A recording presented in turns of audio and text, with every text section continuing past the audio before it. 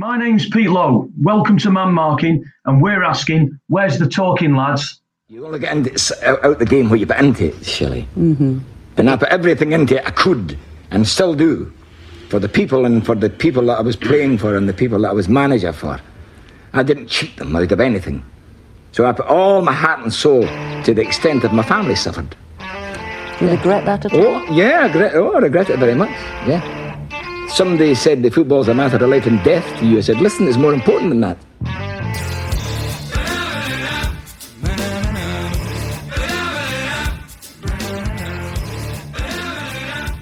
Welcome to Man Marking, the podcast that uses football as a vehicle to encourage men to become more comfortable talking about their mental health. Today, we're talking to Pete Lowe. Yeah, my name's Pete Lowe. I had about 25 years in professional football, all in the area of youth development, if you like. In other words, creating young players. My last club was Manchester City. I was there for about 13 years, something like that. Went there in July of 2000. I think I left in, I think it was May of 2013. I've got to be honest, time flies. I can't honestly remember. I had a fantastic time. I worked with some truly outstanding people, fantastic people actually. And we were really lucky. We created an awful lot of players in an environment of real success, to be quite honest. But my job was as a coach and as an educator of players, if you like, for want of a better way of saying it. As always, I'm joined by Danny Reid and Anthony Olsen. How are we both today, lads? Superb. Bloody perb. Excellent. And saw you running past me like a gazelle before at the local park. A gazelle? Yeah, a little bit of a run this morning, 10k run. Like a gazelle. I'm not sure whether I'd get away with running away from the lions, but... I was going to say, is it one of those gazelles that's been mained by... No, it was good. 10k run this morning, a bit stiff and sore now. But yeah, it was all right. Yeah, obviously, for those who can't see you, you're sporting a lovely Freddie Mercury-like moustache. You've done a bit of running this morning. Danny's also growing a little bit of facial hair. Want to just let the viewers know what it's in aid of? So it's in aid of our good mate Danny the Brabs. We've mentioned on the podcast before. We did it for him last year. Basically raising money for Wirral Food Banks. Obviously, it's a tough time of the year right now, and it always is, but even more so this year with all the effects of the pandemic. And we're also raising money for Movember as well, because the mental health charities for men and health charities for men are again taking a hit this year with the pandemic effects. And I think more so now than ever, it's more important that we keep raising money and keep raising awareness for these charities. Absolutely, mate. Absolutely. And Danny, the fans are eager to know, is there any update on your knee? Obviously, that you've been grabbing a moustache, but the running's have to stop. Can we have an update for the fans? Yeah. Did you say the fans? I might have done, but I was meant to say the fans. The fans might want to know as Sunday, well. Monday, happy days. Yeah. So I had my X-ray the other week. Got the results back yesterday. Through the doctor, the classic route of getting results back, and there's some degenerative something or other with one knee, and then the other knee they think there might be some loose cartilage or something or other. So I've got to go to the musculoskeletal department at the hospital and potentially get an MRI. So I might well be out for a little bit longer, but it remains to be seen. But she did say I can go running, so I'll probably go for a little run this afternoon. Probably not like a gazelle, maybe more like a hog. Jonathan Hogg. A Jonathan Hogg. But yeah, I'll get out there. I'll be pounding the pavement, so to speak. Lovely, love that, and thanks for the update. As always, we do a bit of an opening question, and I think, like most, we'll be touching on Diego Maradona, who sadly died last week. A player with inspirational and eccentric talents.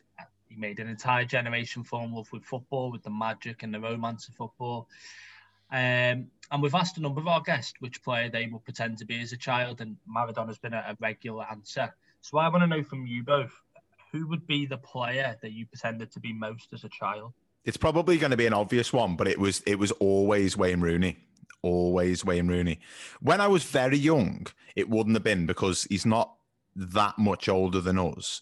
But when I was about 10 or 11, and might have even been younger than that. But remember when he came through the Everton youth team, and there was these kind of rumours, and obviously we live on the Wirral, so we're not far from Everton, and these kind of whispers start, and it was time before sort of social media and things, so you kind of get information in a different way, and you were hearing whispers that there was some kid at Everton who was brilliant, who was scoring these goals in the FA Youth Cup.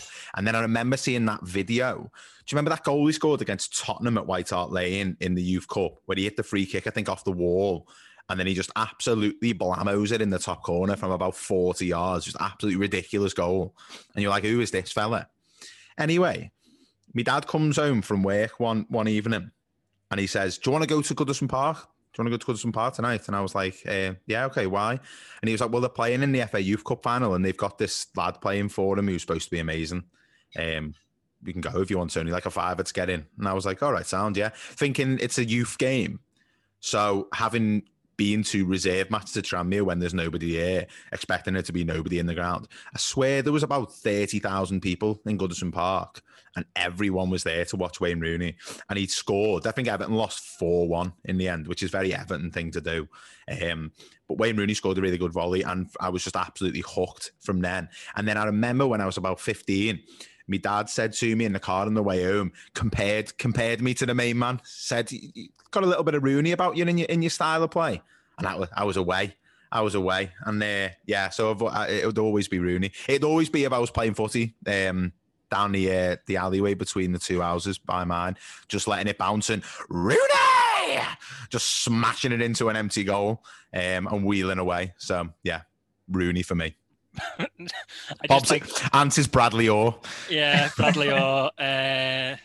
Thierry Henry was mine. You always want to be the best player, don't you? And I think he was the best player for a number of years. He was just phenomenal. Some of the stuff that he did.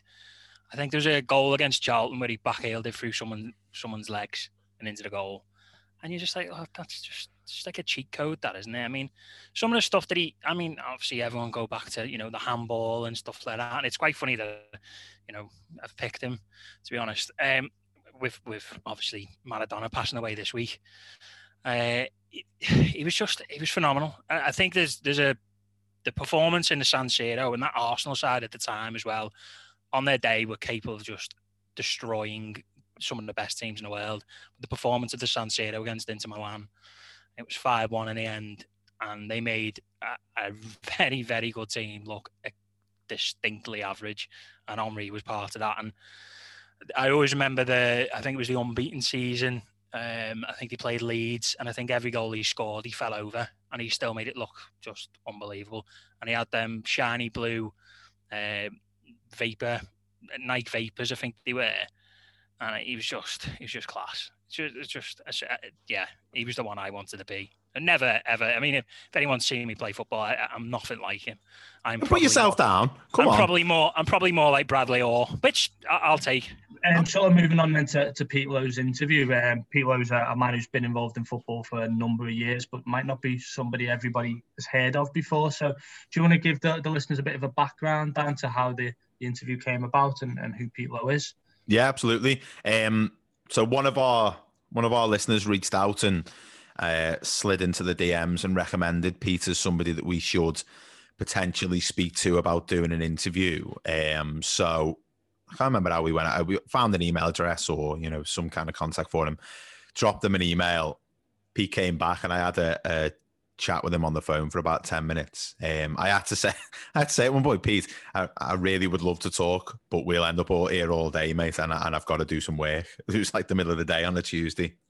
But yeah, no, he worked at Man City for a long time, sort of from the turn of the millennium, and he's had a sort of long history working in youth football, and he's subsequently from that been working in welfare and well-being for players, particularly in a youth setting. So we kind of thought he'd be spot on for some of the themes that we've touched on, particularly with ex-players and also players who've maybe dropped out of the game at an early age due to welfare, well-being type of issues.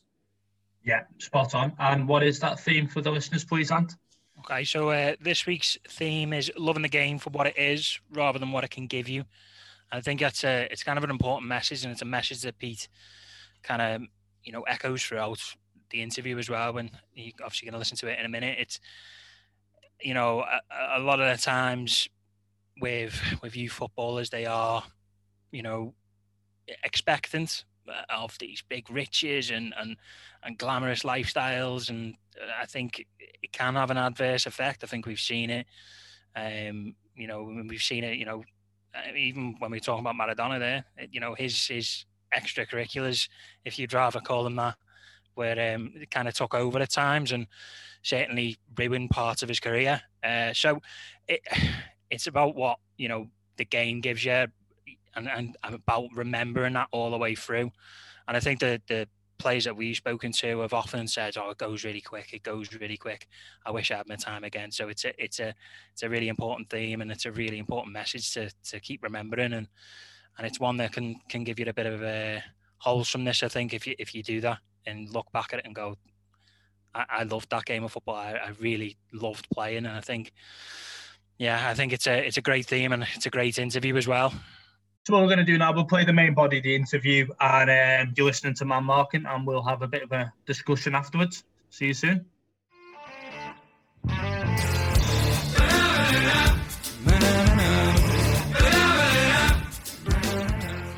In a game which focuses so much on physical ability and physical wellness, do you think we put enough emphasis on mental well-being?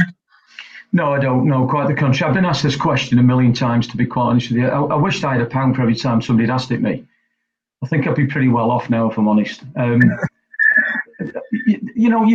can wrap the answer up in a Christmas parcel. But the bottom line is, once you undo that parcel, you'll find the same answer. And the answer is no, I don't believe we do. I believe football is a very reactive game. It's not a proactive game. It doesn't proact at all. It waits for problems to occur, then it says it's going to deal with them. And then it tells everybody that it's actually dealing with them when it really isn't, to be quite honest with you. And if you look back over the last 2 or 3 years, in fact, go back to the last World Cup finals, just before England went there, and Danny Rose came out and said, the issues that he'd actually had. And then, if you like, God bless his soul, young Fashanu, who sadly committed suicide all those years ago now, and it was on TV only last week. That reminds us about that. Okay, that came out with, if you like, because he was, for the want of a better way of saying it, one of the first known gay footballers, if you like, but he went through all those pressures that he went through. And then we have a proliferation of players that come out and say that they've had their own issues, perhaps even people in the game as staff had their own issues. And they're not things that easily go away, Ryan, they're just not.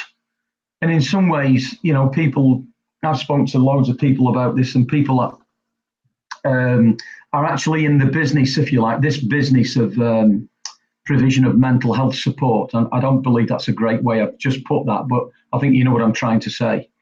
And I've had, sort of official conversations with them and unofficial conversations with them. And even those people have agreed with me that it's a reactive business. We react to problems. We don't prevent them from happening. Now, you could say, well, hold on a minute, it's a really emotional game. Yes, of course it is. But because it's an emotional game, that should be a bigger reason for actually being proactive in the first place. We actually had Miguel Delaney on the show, who is the chief football writer for The Independent, and he did the big article or one of them on the Danny Rose interview, and we felt like that was a real watershed moment, because often in sport these stories come from retired players or retired coaches, and it felt refreshing that it came from a current player playing at a high level. What were your thoughts on that when that first came out? That's a great question, that really is, because at the time that actually came out, I got a phone call from BBC. I can't remember which one of the channels it was now.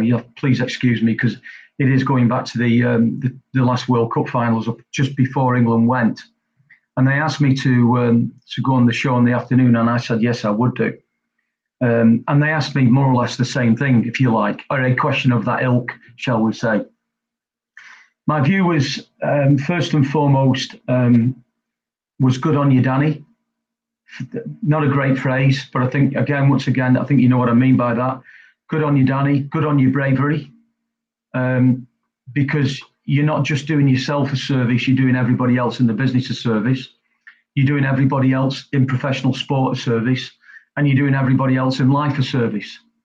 And everybody talks about this issue of men being frightened of sort of opening up and coming out, so to speak, with their views on this type of stuff, because of the stigma associated with it, if you like. That's so, my view to that is equally that he's done blokes a service as well, and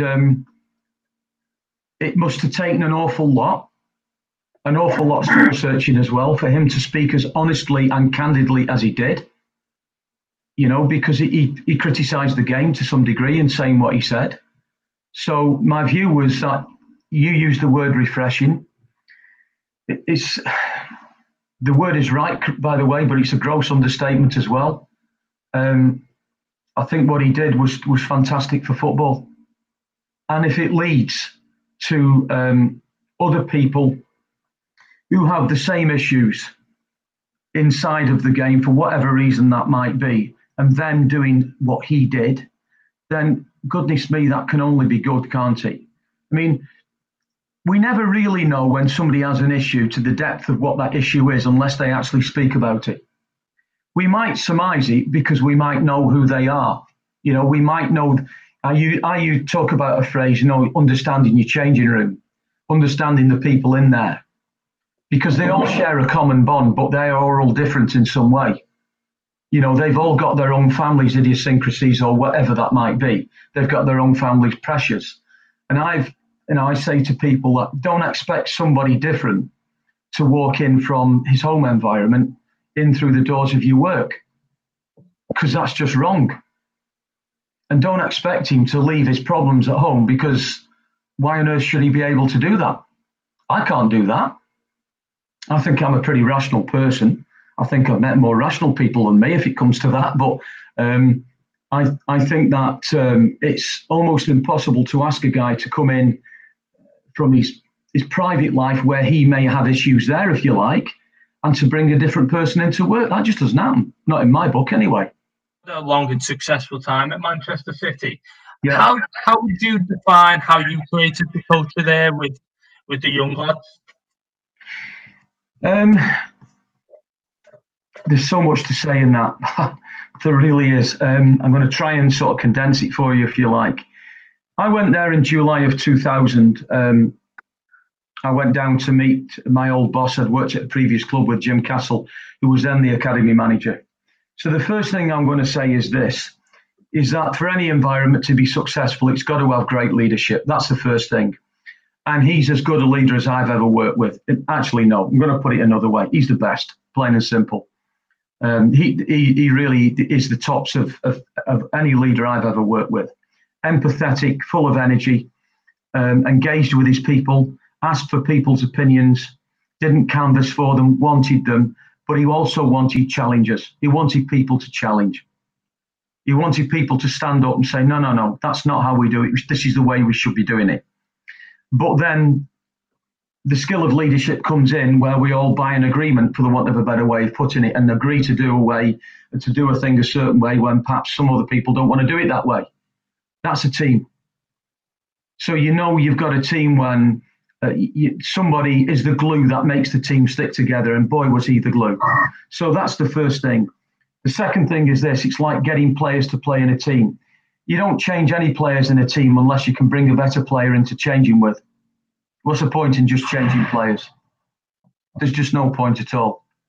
So if you're going to buy a player, make sure he's better than the one that you've already got. Otherwise, stick with the one that you've got. So what goes with that is getting the best players or the best staff that there is available. And then plotting your way to success. Having a plan. You've got to have a plan. You can't just work on a daily basis and go, let's try and win this game tomorrow. You've got to have a way of winning the game. So, getting the best staff, it was about getting the best coaches we could do, getting the best welfare people we could get, the best educationalists we could get, the best admin people we could get. Other clubs could arguably turn around and say, well, we have better staff than you. But I'm going to turn around and say to you, we never spoke about other clubs. And we never badmouthed other clubs under any circumstances. What they did was their business because we didn't know what they did. So why speak about people that you don't know? People would turn, in the past, Manchester City in the past, when I say in the past, going back to the 90s, the 80s, or whatever that might be, I heard loads of radio interviews in the past where people from the club would talk about Man United on the other side of the city. We're going to do this and we're going to catch them and this, that and the other.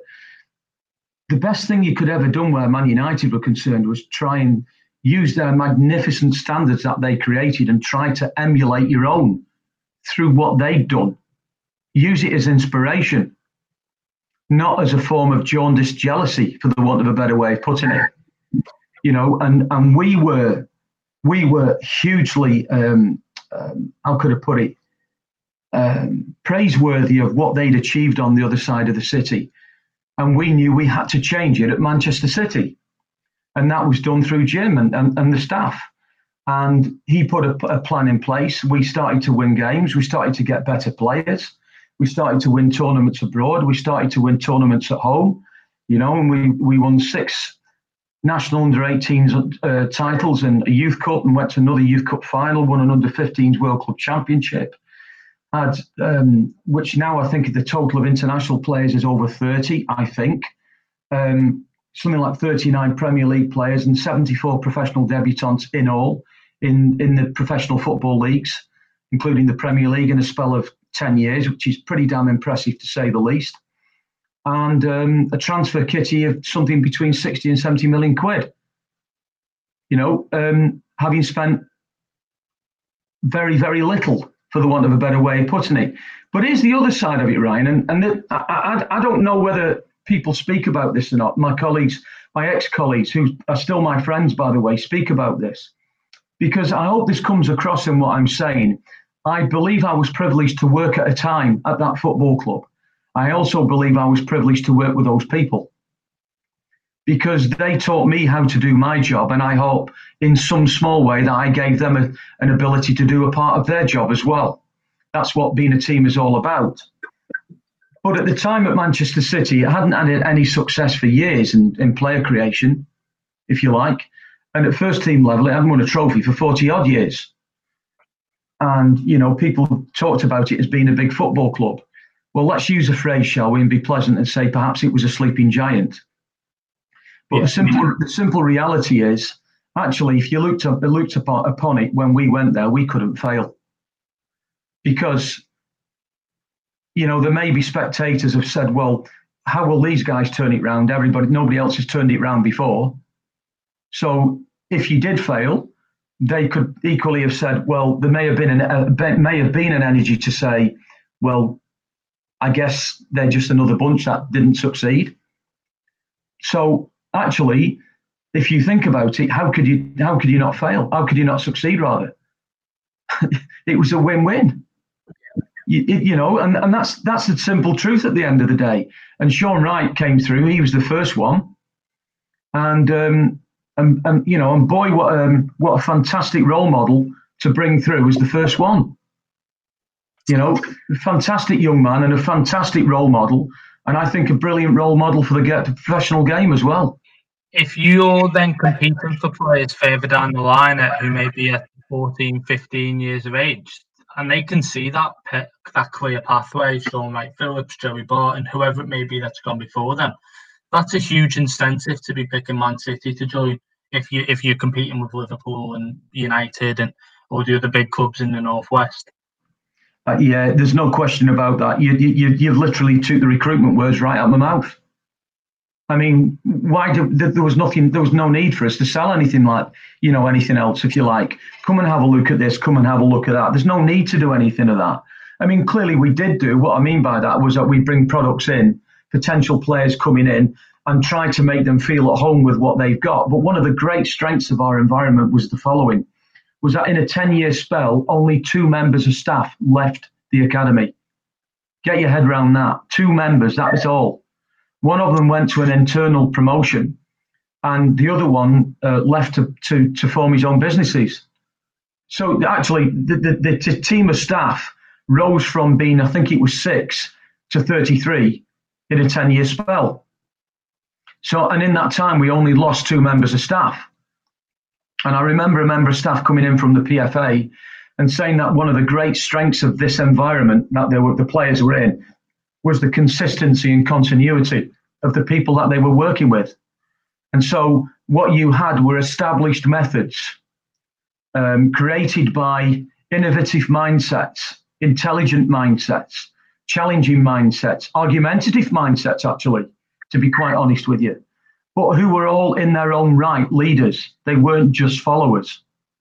And great environments create leaders. They don't just create followers. You know, and you saw that at Man United through all those years, and people could say, well, they just had great leaders on the pitch.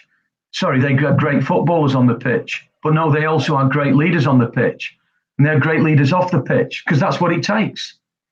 You know, and that's all about this planning process, if you like, creeping to get better every single time. You know, using the words of Sir Dave Brailsford from Exeter British Cycling, who, you know, talked about this concept of marginal gains. Find 1%.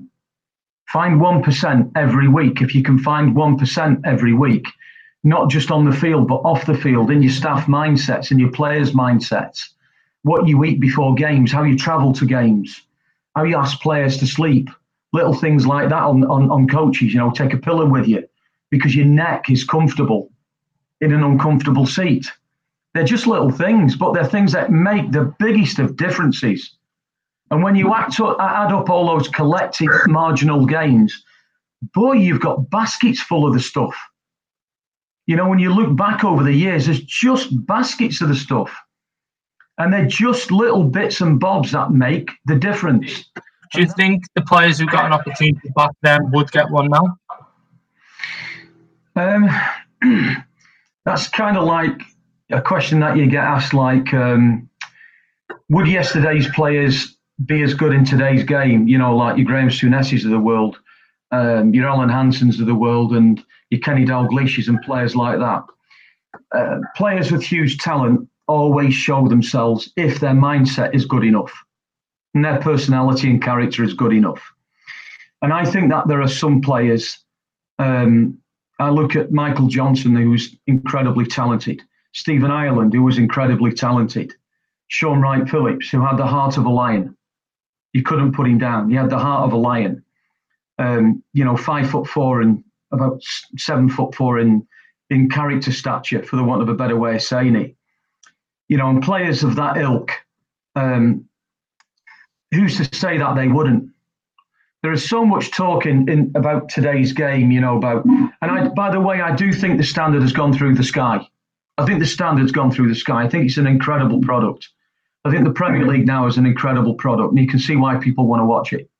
It's exciting. It keeps you on the edge of your seat almost every single game.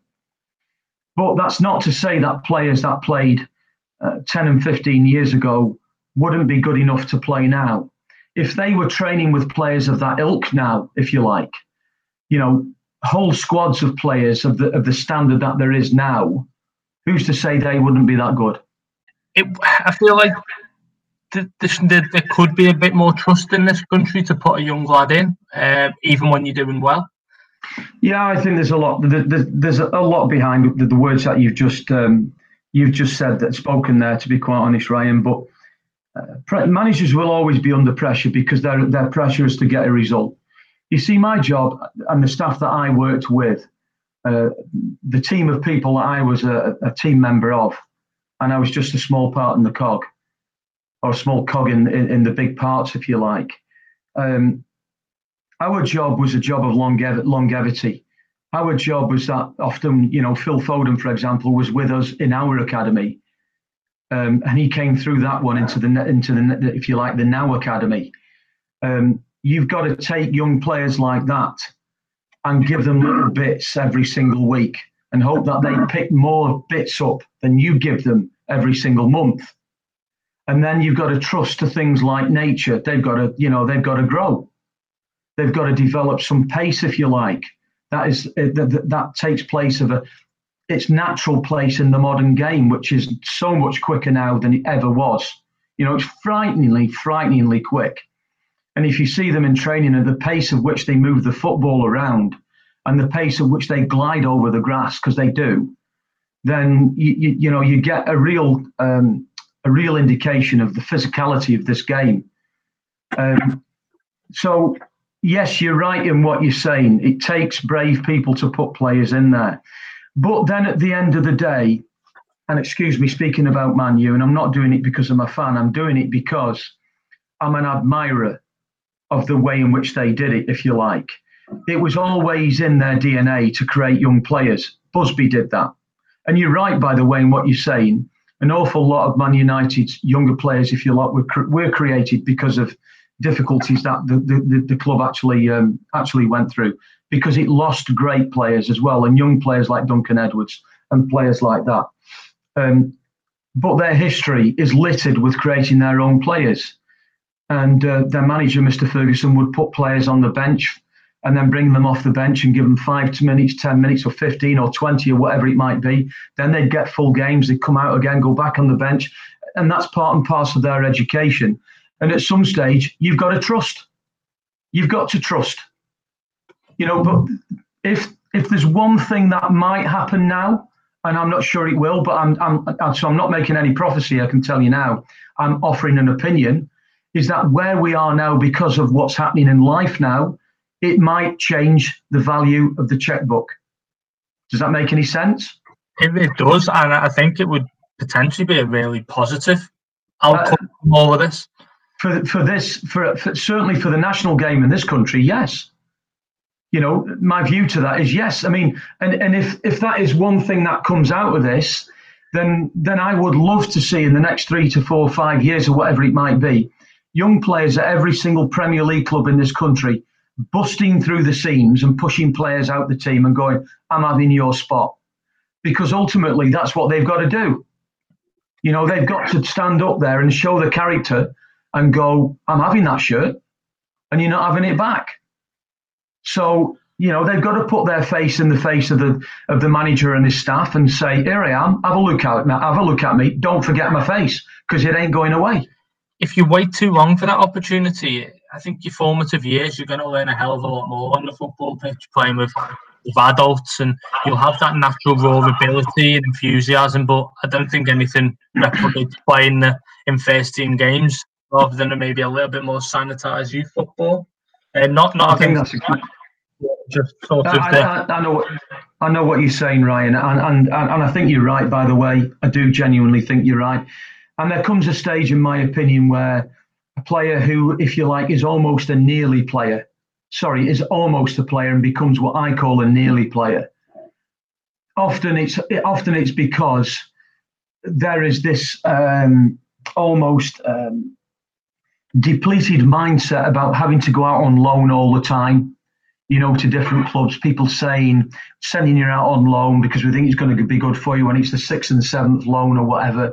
At some stage, they've got to be given an opportunity. But equally, on the other side of that coin, they've got to also demonstrate and show and say to the management team and the manager, I'm here, come and pick me. And that's done, in my opinion, in one of two ways. One, showing the ability to affect and influence a game when you play, at that level, by the way. And secondly, to have the character to influence the game at that level. And then there's a third bit that goes with that, of course. That is consistency.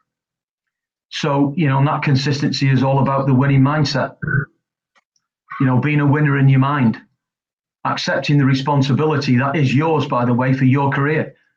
Don't rely on other people for giving you the things in your career. It's yours. And that's one thing I'd say to all young players. Don't sit there and wait for everybody else to give it you. You've got to get off your backside, and burn a few sparks under your shoes, by the way, and show people what you're capable of doing. And that comes out in your character. And it will either show as strength of character, or, with all due respect, it will show that there's a lack of character. And, I can't put it any other way, really. And I'm sorry if that sounds harsh, but that's just the way it is. A lot of players we've spoken to on the podcast have talked about not enjoying them moments of looking back and thinking, I didn't take it in. I didn't stop and grasp what I had. And I think that's quite an important lesson that any former player can give a young man trying to find his way in the game, which is live every moment of it and not let it sort of bypass you.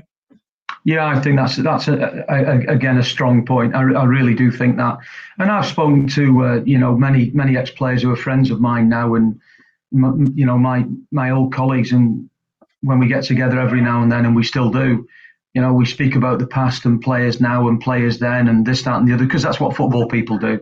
They reminisce. They look, they always say they can do better. For goodness sakes, we're all geniuses in the group of people that we were with.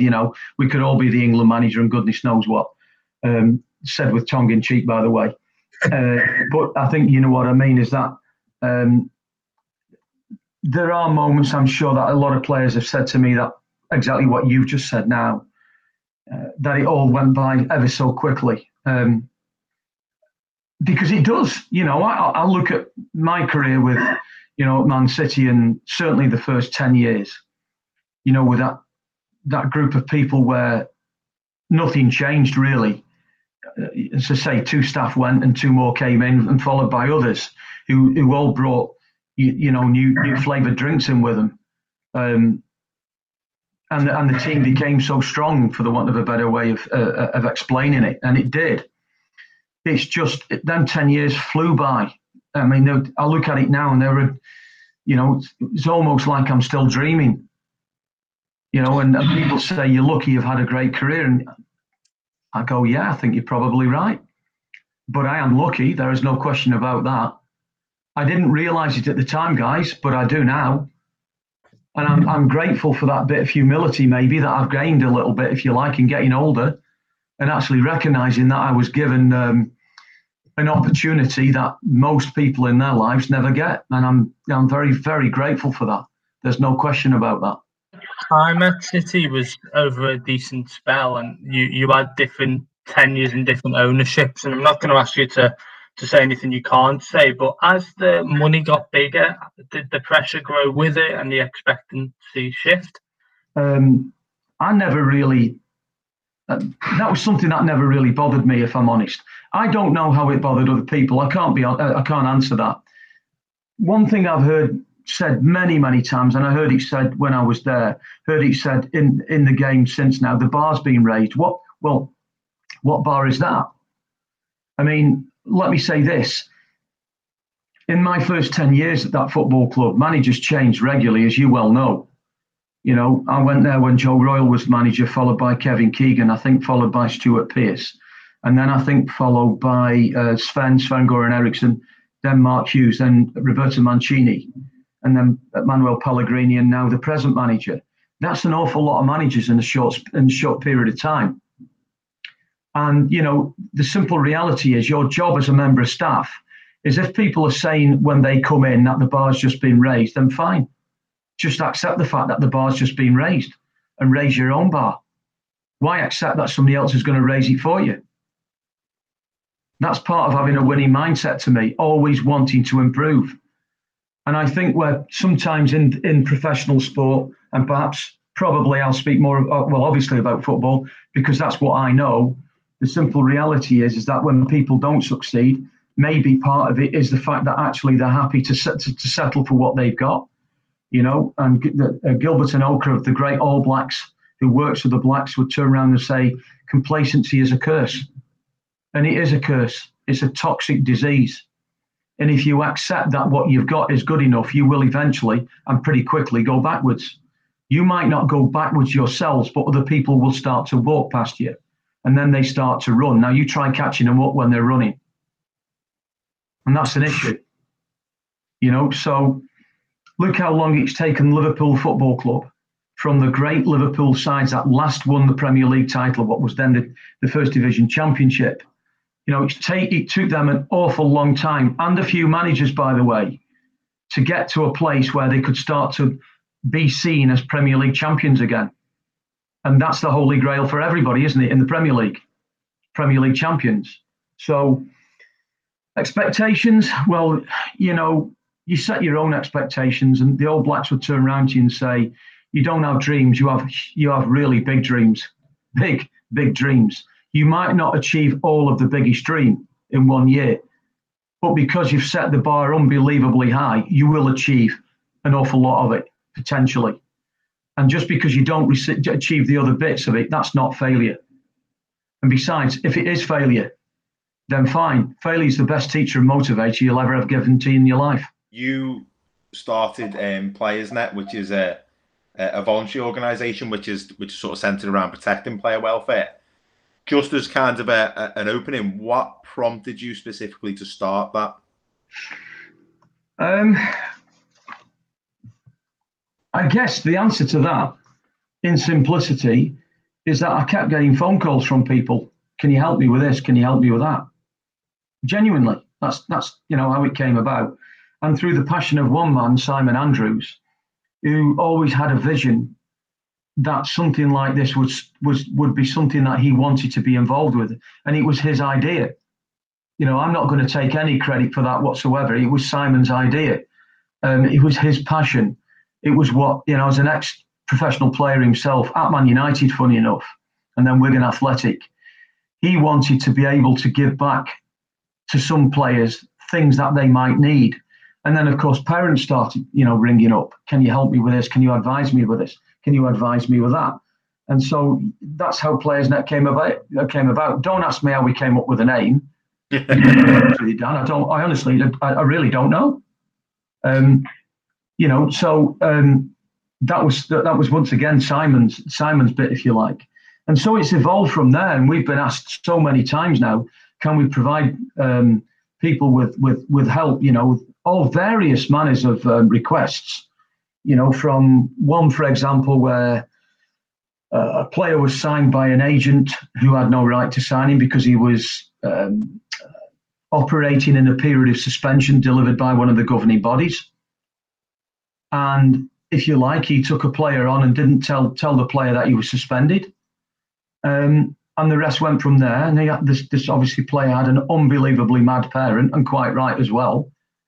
And that went an awful long way down the line until that particular person was prevented from operating within the game, and rightly so.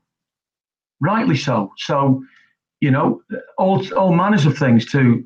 Parents phoning up and saying, my boy has a problem with this. How do we handle that? It's a point of conflict for us inside of the club. And I guess really what you have to put to this, Dan, and this is a big point, by the way, parents in particular, you can forget parents at your peril. And I mean that genuinely. But the simple fact is they play as big a part in the development of their son's career as a football club does. It may be a more silent part, but a club's player is somebody's son. And that son spends more time with his family than he does with a football club. So it's quite obvious that they're going to have a point of influence. But apart from that, they love their son, for goodness sakes. That's a love that only a parent can give somebody to their child, if you like.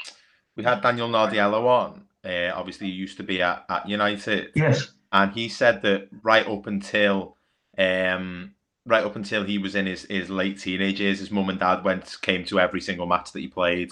Yeah. And like that sort of support network really helped him throughout his career and gave him that sort of basis of self-belief to be able to jump off from. Absolutely. But what equally is the opposite. There's always two sides to a coin, Dan.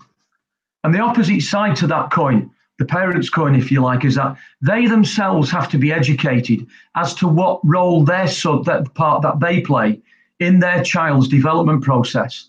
And I'm always on the point of saying son, but for goodness sakes, it's daughters as well now. Because the ladies' game is really beginning to sort of build and develop, and I think that's great. So they play a part in their child's development process. So it's only right that they should equally be educated, for the want of a better way of saying it, by a club as to how they can play that part. You know, many years ago, I'm not going to say which the club is, but I remember going to a game, an under-19s game, at this particular club at their training ground, and it said there was a sign in the middle of the field, and I've never forgotten it. And on it said, to all parents, strictly no admittance beyond this point. And the sign was about 6 foot square, with on a white background with big black letters. It was so bold it was untrue. And it was almost like saying, your parents, why don't you just go and stand and wait in your cars in the car park? And I just looked at that and I just thought, what sort of message are you giving to people when that's the point, when that's the case? You know, a father, a mother who go and watch their son or daughter play will always want their child to do better than anybody else. That's natural, for goodness sakes. That's natural. But parents play a big part in the development of their child. So it stands to reason to me is provide them with information that helps them to deliver a better support service. In terms of the player welfare, you said before, Pete, that you were getting contacted quite a lot. Is issues with player welfare within football still a big problem even today? I would answer that by saying that the game has its problems. There's no question about that. There's no question about that. You see, here's the thing, Dan. I remember attending a conference on mental health at a football club just over a year ago now.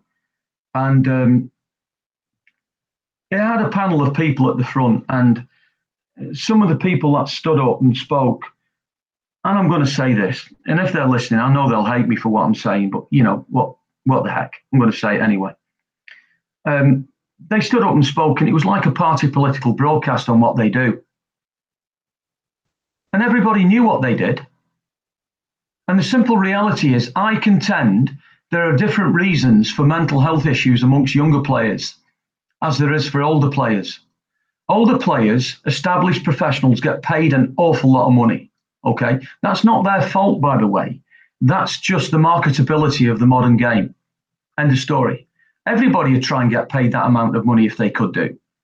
So it's not just about the money, you know, but there are issues of addictions, you know, drink, alcohol, gambling, potentially drugs, and anything else that you consider as being an addiction.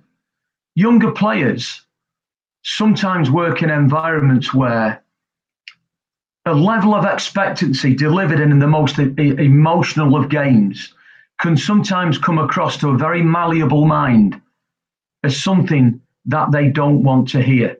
Because it is an emotional game, by the way. But I'm going to say something that some staff at some clubs who listen to this might go, whoa, I really disagree with that.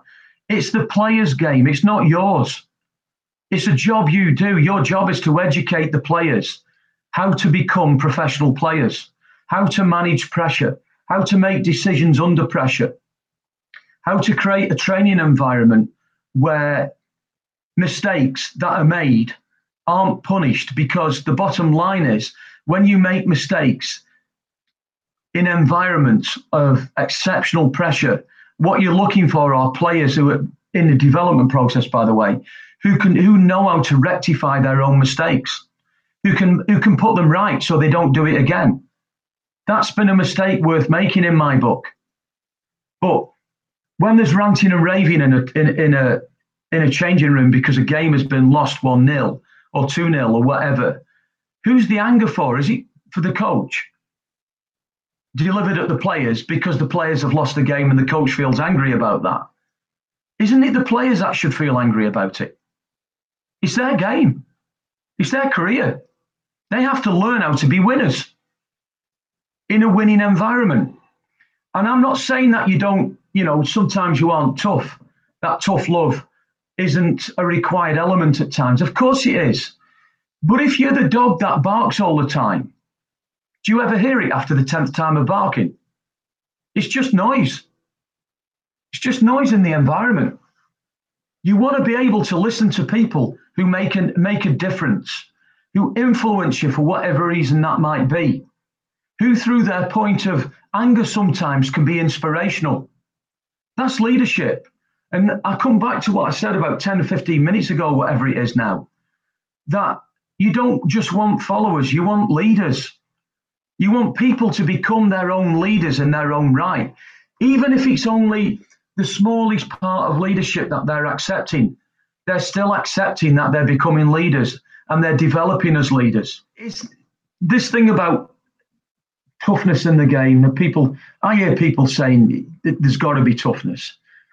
There's toughness and toughness, Dan, isn't there, for goodness sakes. Know your players, mate. That's the answer to it. Know your players. Know your changing room. Know who sits in your changing room. There's 18, 19, 20 bodies, by the way. They're all different in some way. Some can take the verbality that is dished out to them, and some react to that verbality in a way that provides them with internal inspiration. Others, by the way, they shy away from that verbality because they can't handle it. So why dish it out to a player who can't handle it? He might be your best player, by the way.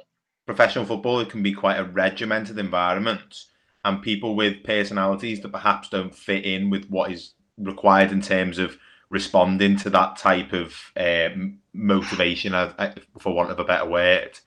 From your experience then, do you think that there is a bit of an issue with the way that the academy system deals with, differentiating different characters almost?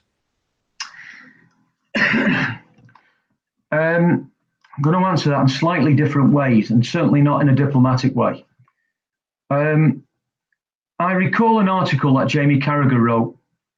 I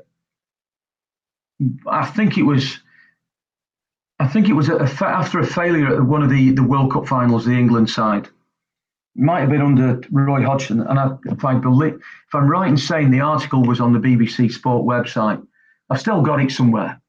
And I kept it because it just really interested me. And he'd said, too much, too soon, too early, basically. They're given everything. They're mollycoddled. They get everything done for them. I think there is a semblance of that, if I'm honest with you.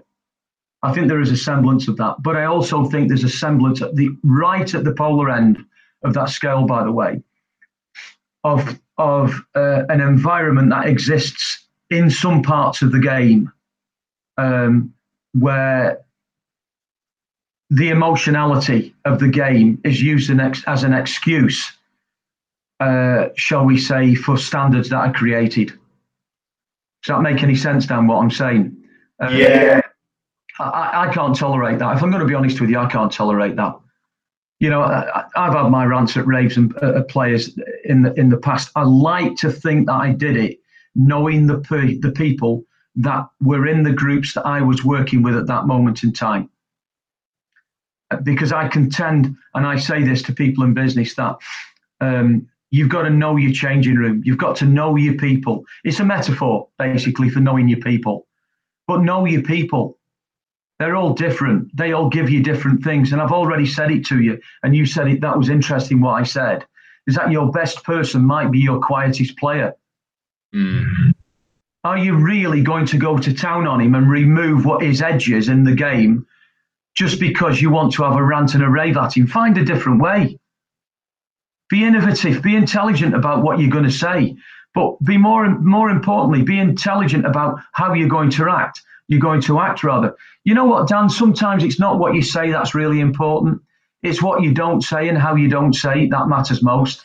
One question I wanted to actually ask you, Pete, with that was, do you think that the whole, with all of this stuff, one thing that might be the problem is not so much fixing individual things, but perhaps that the whole way that we're looking at stuff is sort of fundamentally flawed, and that's why we're having issues that are coming out of the game in terms of things like I know, for family, friends, and that sort of thing of where they've had kids who were in so and so plays for Liverpool. Oh, how old is he? He's 8. And he's wearing all the gear, and all of his family know, and everyone's talking about the fact that this kid, I think he's 8. I know. Already everyone's planned his whole life out for him. Yeah, you're spot on. You're so You're so right, by the way. What you've just said is so right. And that comes back to the Jamie Carragher comment, too much, too soon, too early. He's right. And clubs will go, and by the way, I worked at a club, where we had players all the way down to 5 or whatever it might be, and they all had this City kit on and this, that and the other, because they attend Man City's academy, and they're a junior academy before they become academy players, etc. I look at it now as a person that's been in it, I think, there is this danger that what you do is remove so much hunger in a person. I mean, let me say to you now, kids don't play in the street anymore, do they? They can't. No. Right, they can't. When I grew up, I'm older than both of you two, so I can turn around and say this, that I grew up playing football in the street or on the park football pitch. Most of them even can't go to a park football pitch anymore now because life's different, for the want of a better way of saying it. We would come home from school, pick a footy up, as somebody would say. Somebody would shout, "Who's got the footy?" And at one time, it was me that had the footy. I've got it. I'll be there in 10 minutes. You'd rush in, you'd get your togs on, you'd go out and play. And your mum would shout something like, "You're back by 8. Do I make myself clear?" And she meant it. Well, so you'd have to be back by 8, but you'd play footy for all that time. And there was an art, if you like, to growing up. And you didn't go to a professional club until you were something like 14 or something like that. Now we've got them down to 5 years of age. And the dropout rate is just massive, and it's going to be massive. And I make no apologies for saying that. It's going to be massive. But I just look at it now, Daniel, and I just think to myself, really? Is that what we're about in this modern game? Mike Calvin's a great friend of mine, the book author and the producer of No Hunger in Paradise, which some of us on PlayersNet were lucky to be on. And, Mike talks about all these things in the game, and he now uses a phrase, it's about protecting the innocent, and sometimes letting players be players and parents become parents again. And sometimes you meet some parents who live their failed careers, if you like, through their sons, for the want of a better way of saying it. And pressure is put on them and goodness knows what, and as well as the pressure that they're under at the football clubs. That should be the happiest time of their lives, Daniel, at that football club.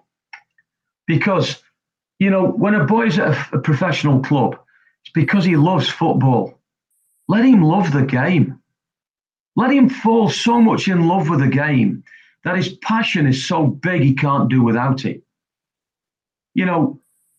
That to me is just, that's the character coming through in players, if you like. And you can either build that character or you can strip that character. It's a very fine line, mate. I do think that there is a place where we've reached now where supposedly we use two words all the time, by the way. Sorry to keep digressing a bit, but it's just come into my head, so I'm going to say, we talk about excellence. Well, I don't know what that is at this level, okay? And secondly, we talk about elite players. Now, I've said in conferences before when I've spoken, I've been on panels. In fact, the last time I actually said it in a bigger place, Mike Calvin was the presenter on stage, and he asked me the question because he knows my answer to this, and that's the reason why he asked me.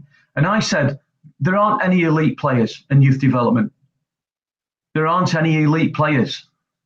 Now, you know what? I can feel me seat shaking with staff all over this country shaking my seat now, going, "You are talking rubbish." There aren't any elite players. They are players with potential. That's what they've got.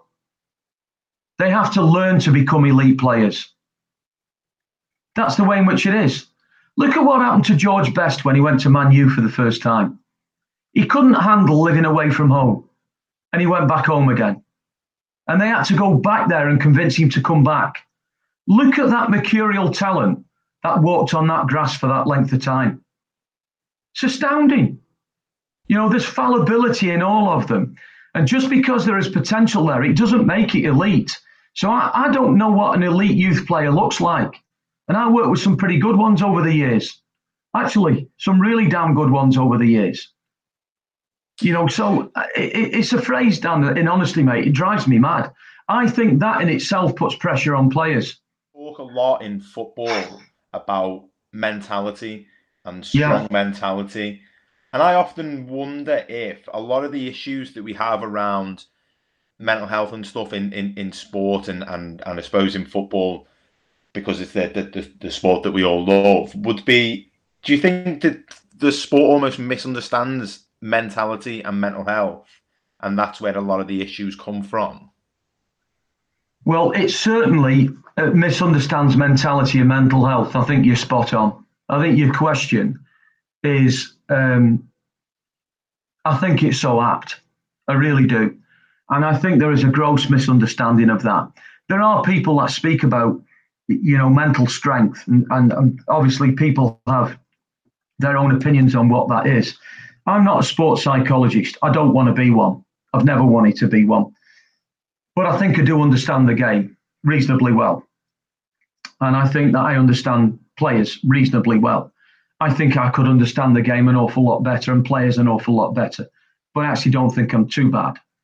But I think that there is a huge difference between mental strength and mentality. There's no question. Mindset is a massive thing. I'm a huge, huge believer in the power of mindset in any environment, by the way, Dan, not just football, in any environment. We all have tough times, don't we? A professional golfer asked me a question the other week, and he said to me, Pete, how do I close out tournaments properly? And I just turned around to him and said, Tom, one shot at a time. And he looked at me, and nobody's ever said that to me before.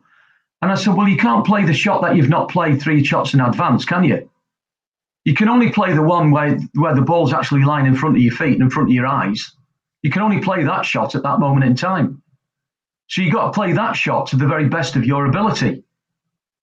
Simple as that. And then when you've played that shot, on the way towards the net to where your ball now lies, you start at some stage to think about what there is to do with that next shot. So it's one shot at a time. So this thing on mindset is just monumentally big. And I don't think, in the game we have psychologists working, and I know that some who work at some clubs and whatever, and I'm certainly not going to mention clubs or names of people and goodness knows what. And there's differing levels of psychology, and I honestly think if we worked on this aspect of mindset most of the time, the stuff that Carol Dweck at Stanford University in the States, and she's massive on this, and is seen as being a real sort of power speaker, for the want of a better way of saying it, on this particular subject. And I've read some of her work. She talks about growth mindset and fixed mindset and the differences between, etc. Even people with the strongest mindsets can, for some stage, for whatever reason it might be affected by something that has just gone wrong. And for 5 minutes in a game, you don't see them. They've disappeared. And then all of a sudden they get the mojo back for whatever reason it might be. And part of that reason is that they've got 10 teammates with them who all know who that person is and how to get at him in his head. And so their mindsets affect his mindset. It becomes infectious, Dan. And this thing on mindset is just massive, mate. Honestly, I'm a real believer in that. It's a subject of mine I just love talking about, if I'm honest about it. I don't think I was, if you're asking me about my ability to coach at some stage, I don't think I was ever the very best of coaches, but I knew what I was good at. I could get inside players' heads. I was good at that, and I was good at being able to influence them and inspire them. And I know I was half decent at that. So I coached to my strengths, and I made players believe that there were things that they could achieve because they wanted to be in the environment. And that comes back to what we originally spoke about creating that environment, creating that culture where people want to be. And part of that wanting to be there is that they know they are safe, Dan. This word welfare is not just about how you treat people when they've got problems. It's about how you treat people before they get problems, and creating an environment so that actually the environment is not the reason why they get problems. That's why I think the game has so much more to do than it presently offers. I'll never change my view on that, if I'm honest. Welcome back in. That was Pete Lowe's interview. Very, very energetic, a man full of passion. Love the game. Something we commented on straight away, Dan, just how great he was to interview, how easy he was to interview, and clearly his love for football and all things football shone through. Sort of a few discussion points I want to talk about. And one thing that Pete was really true to throughout his career was the standards he kept and the welfare and the safeguarding. And we've all played football here at a junior level through to teenage level, and we've also all done a little bit of coaching as well. What do you think can improve, especially at that grassroots level? What can we be looking to do? All of it could improve, couldn't it, really? I can only kind of speak from my experience of it. I didn't play that much. I played from probably when I was about 6 till when I was about 9 or 10. And it stopped because basically the manager, I don't even think you can call him manager, the person who was volunteering to be a manager, sent a letter home and said, "Oh, next season we're moving up to," I think it was like, I don't know if it was, I don't think it was 11-a-side. It was a bit bigger. And basically it said like, "Oh, look, we're going to be looking to play the best players. Sometimes your kid won't get on, this and that." And my dad looked at it and went, "Well, I'm not sending you to stand in the cold every week. That's not happening." And at that time, I went to go play rugby instead. So the pressures and the like were completely different. Everyone was included. Everyone got a game. It wasn't so much about winning. It was about learning the skills. It was about preparing you to go and play when you were 15, 16, 17, 18, when you were starting to break into men's teams. And it was the same when I went to play cricket as well. It was a completely different atmosphere. There was no pressure on performing well. There were little bits of it where, for some players, but my parents were never like that. They were never putting pressure on me. So I think, I don't know whether it happens all the time, but I really do remember a time where I think me and Danny were coaching on one pitch and there was a game going on behind us. And I think we'd been out the night before and we were a bit subdued, to say the least. We were just watching our team. And behind us, I could only describe, it was just carnage. There was these two teams going at it. But it must have been about 15, 16. And, you've got people fighting on a pitch, dogs getting involved. There's always a dog there. And it was just carnage. And there was so much shouting and so much swearing. And I was looking at the referee and I was thinking, he's about 18 in. He doesn't have to do this. He's getting £10 for this. It's just some of it's just really poor. But I think I don't know how to improve that. Other than, we've spoken about the respect campaigns and the like, but I just think there's just a difference in the competitive nature of it. Yeah, I agree. It's really tough. I don't, having played 3 different sports. Cricket was focus on your skills and get yourself better. And then you were born into that spirit of the game, do the right things, let's not win at all cost. Obviously, there were teams and there were players who would do that. And when you get into adult cricket, there are times when it gets a little bit, this is quite dicey. I'm in a field in Bootle somewhere and I don't want to be here. I really don't want to be here. I've got a bat and someone throwing a ball at me. This isn't nice. So that is the sport, though. Yeah, I was going to say that is kind of a prerequisite of having to play cricket. But it's not nice. Like some, the stuff that chat in your ears and stuff like that. Some of it can get a little bit tough. But it's all about the codes and the conducts that they have and they've had for years and years. I think when you see it on the telly with football, kids just want to go and imitate that. And I've seen, a couple of times where, one of the parents has just taken the kid off because he swore in a football game, and you're like, okay, that's good, but it's really bad because now you've caused a massive scene and there's a bit of a delay, and I want to get home. Yeah. You know what I mean? So I think there must be an element of them moving towards a more respectful way of playing football. Whenever I think, because I played rugby in school, and obviously we, you know, because we've been friends with you for a while, we've known about going and playing cricket and what have you. And I don't know if you think this as well, right? But when I hear about people talk about playing rugby or playing cricket, or my experience of doing one of those sports, is it's always in somewhere that has a gate. So it belongs to the place where you seem to be going to play. There's a changing room and a clubhouse, and you go to somebody's pitch or somebody's, you know.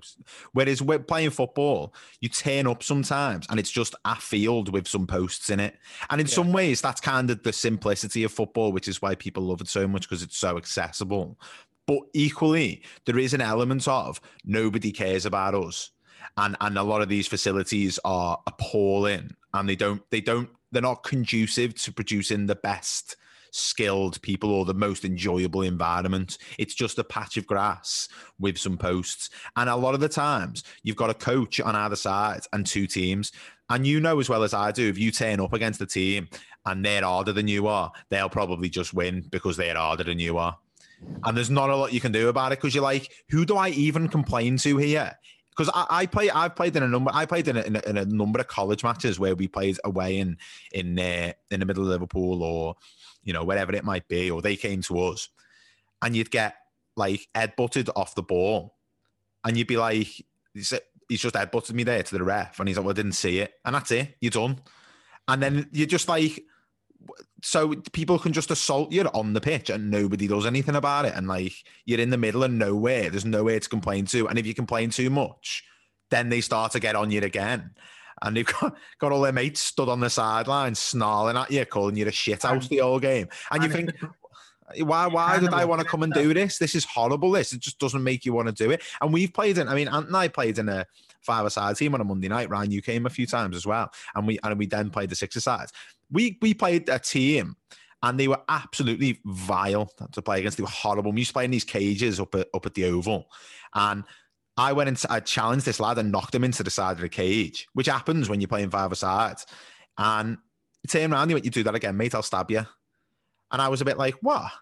And then he was like, no, seriously, I will, mate. And I was a bit just like, all right, that's a bit weird.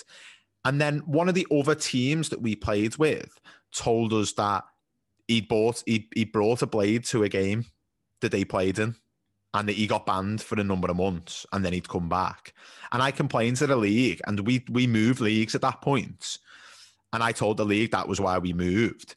And then the league chased us for about 3 months for subs that we owed on games that we hadn't turned up for, when the reason we hadn't turned up is because we told them we'd been threatened and nobody had done anything about it, which is why we'd moved to a different league. So I just think that a lot of the problems I find is that it's just kind of a free-for-all with football at an amateur level, at a grassroots level.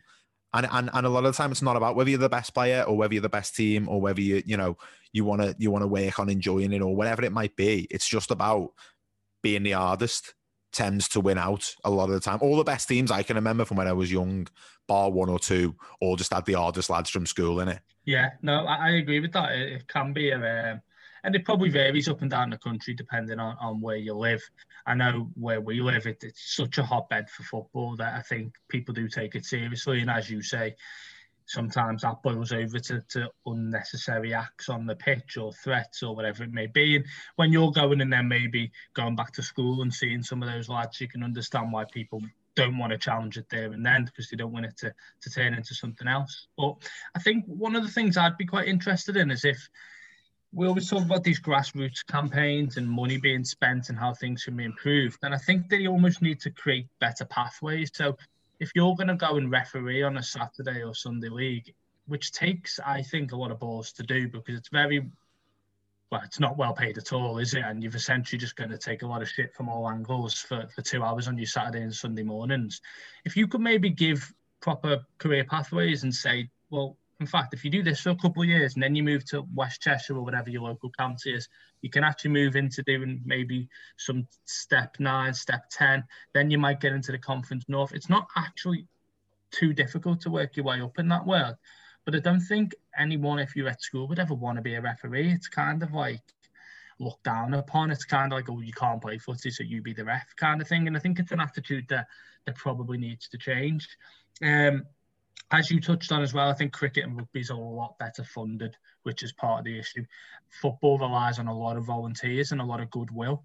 And that is probably gets to a point it's at now, which is admirable, but it doesn't get it to where it needs to be, which is people playing regularly on decent pitches, in decent facilities, and have the complete infrastructure around it. I wanted to just move on to sort of the academy system as well, which we've touched on a few times. And one of the questions I wanted to ask, and this is partly because of sort of something Pete Lowe said in his interview, is should we be allowing kids to join academies and represent a professional football club at the age of 5, 6, 7, 8?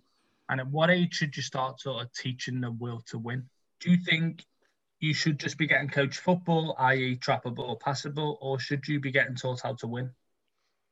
Well, I think if you teach one thing, you'll learn the other, won't you? In my head, I think if you teach you only learn how to win from being able to play football properly. So you have to have all these skills, and that will help you win.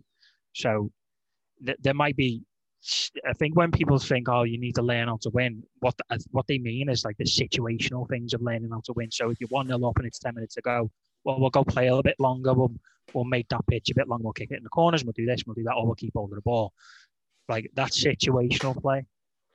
If you're wanting to just start a game and play a game of football, passing it 5 yards, keep hold of the ball, moving around will help you win. So I think there's a bit of a difference.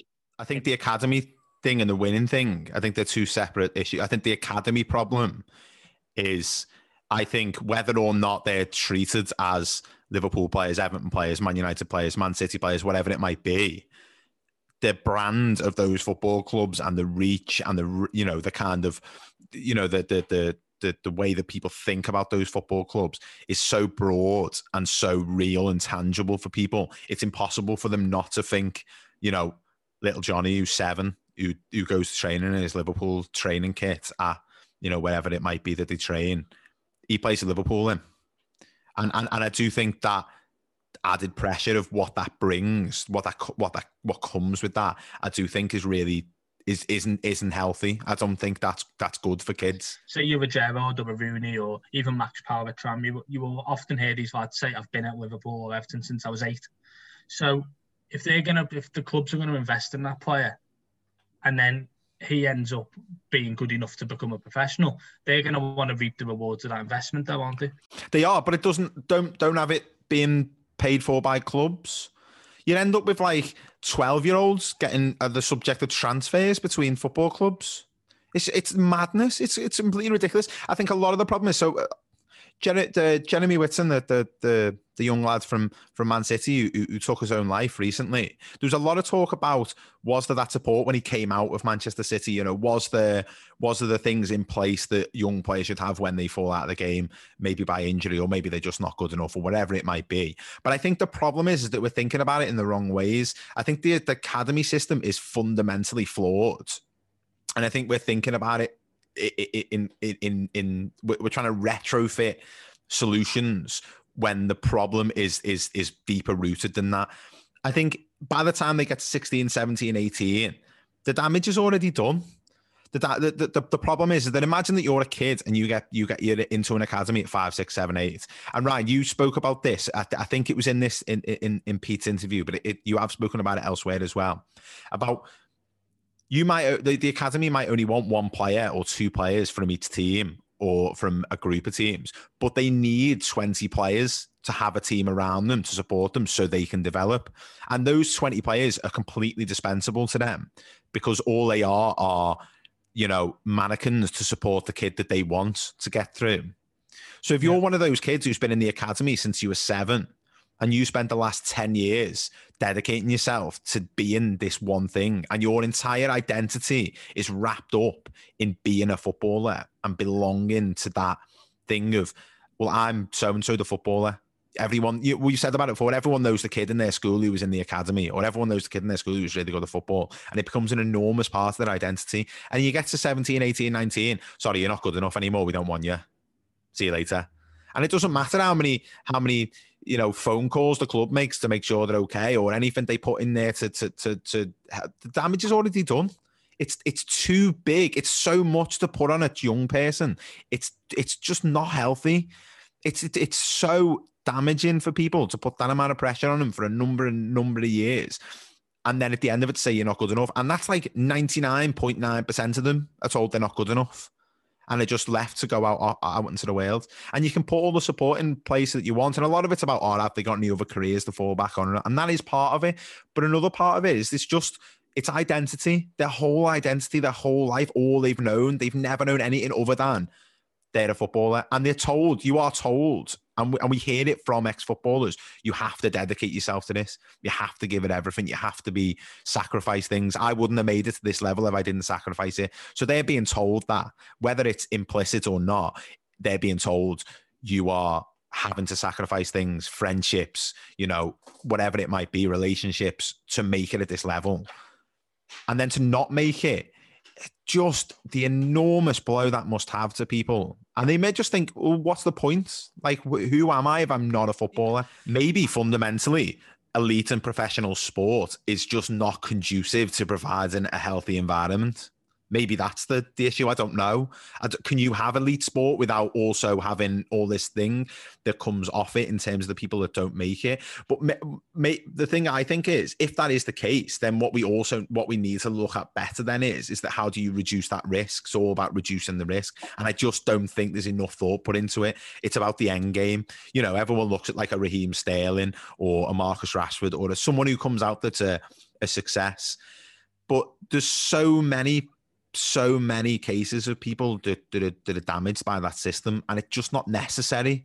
It's just not necessary at all. And I think that I don't know exactly what the solution is, but there must be a better way of doing this, because this just doesn't feel the most optimum way to treat young people. Yeah, I think it's going to be one that's just developed over time. I don't think someone's going to come up with a single idea that's going to revolutionise it per se. I think it's just about learning from experiences. But the difficulty with that is, as you've touched on, people get hurt along the way and have been getting hurt for decades in the system and how it currently operates. And I think that's something we need to be aware of, something we've touched on in a lot of episodes. And I think clubs are coming around to that. There are examples of where they're putting education first or where they're doing better by the players. But as you've said, Dan, I'm not completely sure whether it's athletics, whether it's gymnastics, whether it's football, rugby. I don't know if you can have an elite scenario without there being, it's like what we talked about before, that negative externality. What's the cost for this transaction of the player being good? I suppose maybe the way we need to look at it is that what we benefit from having elite sport people, what is the underbelly of that? Like what are the negative sides of that? And I think, is it worth all of the negative stuff for the positive stuff that we have? I don't know, is my honest answer. I just think, there's so many players that have said that they were valuable to the club up until the point that they weren't, and then they didn't care about them anymore. And, I don't know necessarily if that's a football problem or if it's a societal problem, but I do think something needs to change. And I think we're talking about the solutions in the wrong way. We're talking about them in a back to front way. We need to think about how the whole process. So rather than thinking about what do we do when they get to the end point, let's think about how they get to the end point. Is that the optimum way to treat them? And I'm just not entirely sure if it is. Brilliant. That was an interesting topic, lads.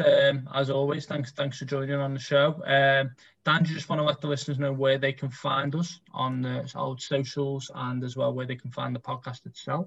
Yeah, absolutely. Podcast is on all of your podcast channels. Probably wherever you're listening to this now is probably the best place to find it.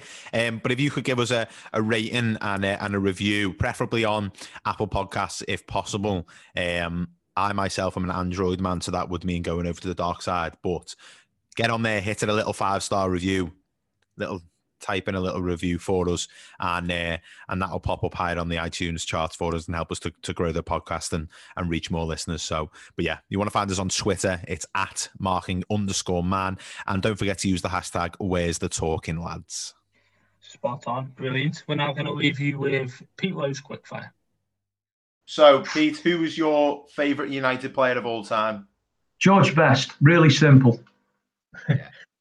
Most disappointing player United have signed?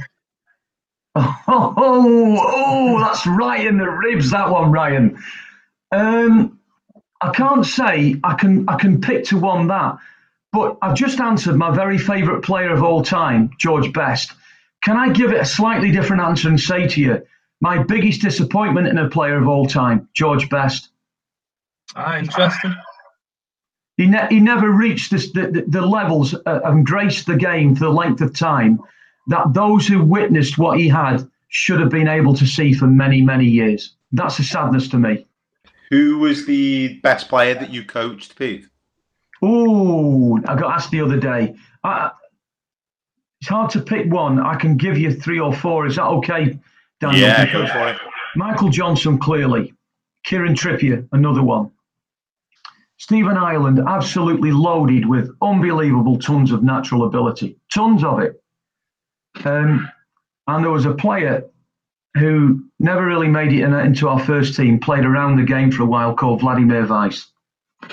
Oh, yeah, I remember him. Was he Slovakian or Slovenian? Yeah, Slovakian. That boy's feet were so good they could twist your blood. What was it like to coach Joey Barton? I didn't do much work with Joey, if I'm honest with you. Joey was at the club. When I arrived at the club, Joey was an under 18, I think. But I can say to you now that I had nothing but respect for Joey Barton.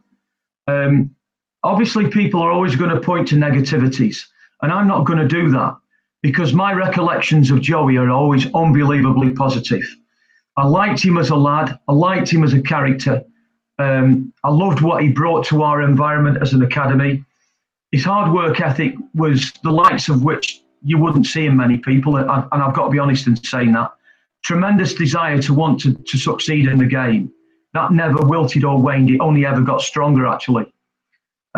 So I've got nothing but positives for him. I loved working with him. When you were a coach, did you ever have to put the nets up? Yes. Yes. When I first went to Manchester City, we did it every single home games we were at. Yes, is the answer. That's how far that football club has come. But I actually think that's one of the things that gave us the values of people that we actually had. And the other lad who does the podcast with us, who's not here tonight, he and I used to coach a kids football team a few years back, and it was a very humbling experience putting the nets up at some of the pitches we used to play at, and then walking halfway across the field to remember that you had to take them back down again. Which we did a number of weeks. Yeah, and particularly when it's raining and it's freezing cold down. Yeah. We had we I'm a little bit ashamed to say Ryan was at the same day. One of our friends got married a few years ago we went out on the Saturday for his stag do, and our kids team had a match the next morning, and we tried to get we tried about 2 months before it to see if they'd move our match to the week after so that we wouldn't turn up half court. And the league wouldn't let us move it. The guy who did the fixtures was an absolute arse, but he wouldn't move. We basically said to him, look, we're not going to be in any fit state to come and do this.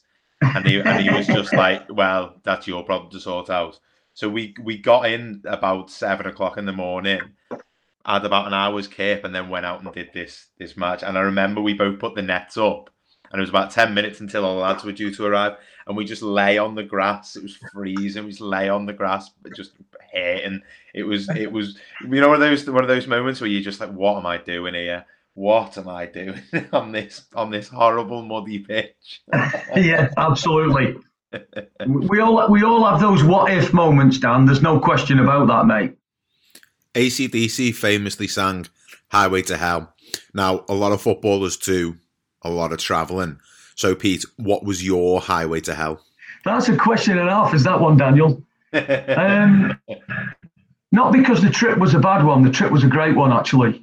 But getting there was a tough one. We went to somewhere in the... God, I've forgotten the name of the bloody country now. Oh, Kosovo. We went to Kosovo doing some work for the United Nations. And the trip out there was into Switzerland, get a plane really early hours of the morning. So we got like 1 or 2 hours sleep, nearly overslept. Then had to get on a plane from Kosovo, get out to Kosovo, go into Kosovo to what was a really war-torn place, stay in what was their best hotel, and with no disrespect intended, Daniel, or less least said about that one, the better.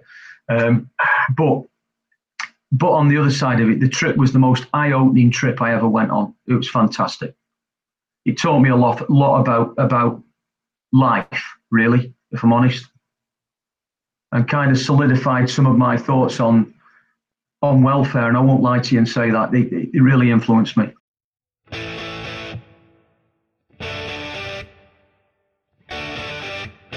To be honest with you, lads, I've got to tell you seriously, I've done a lot of interviews in the last 2-3 years. Goodness knows why, but I have. And this by far is the best one that I've ever done. I've loved it, and I mean that as well. You ask real questions. They're questions that the game sometimes wants to evade asking. It's a bit like the questions the BBC chaps asked me that day. They didn't mess around and mince around and goodness knows what. And I didn't mess around with my answers either. But I think that they're real questions because they're real things that happen in the game. It's not all about sugar and spice and goals being scored at the right end. Sometimes it's about own goals and how to prevent them.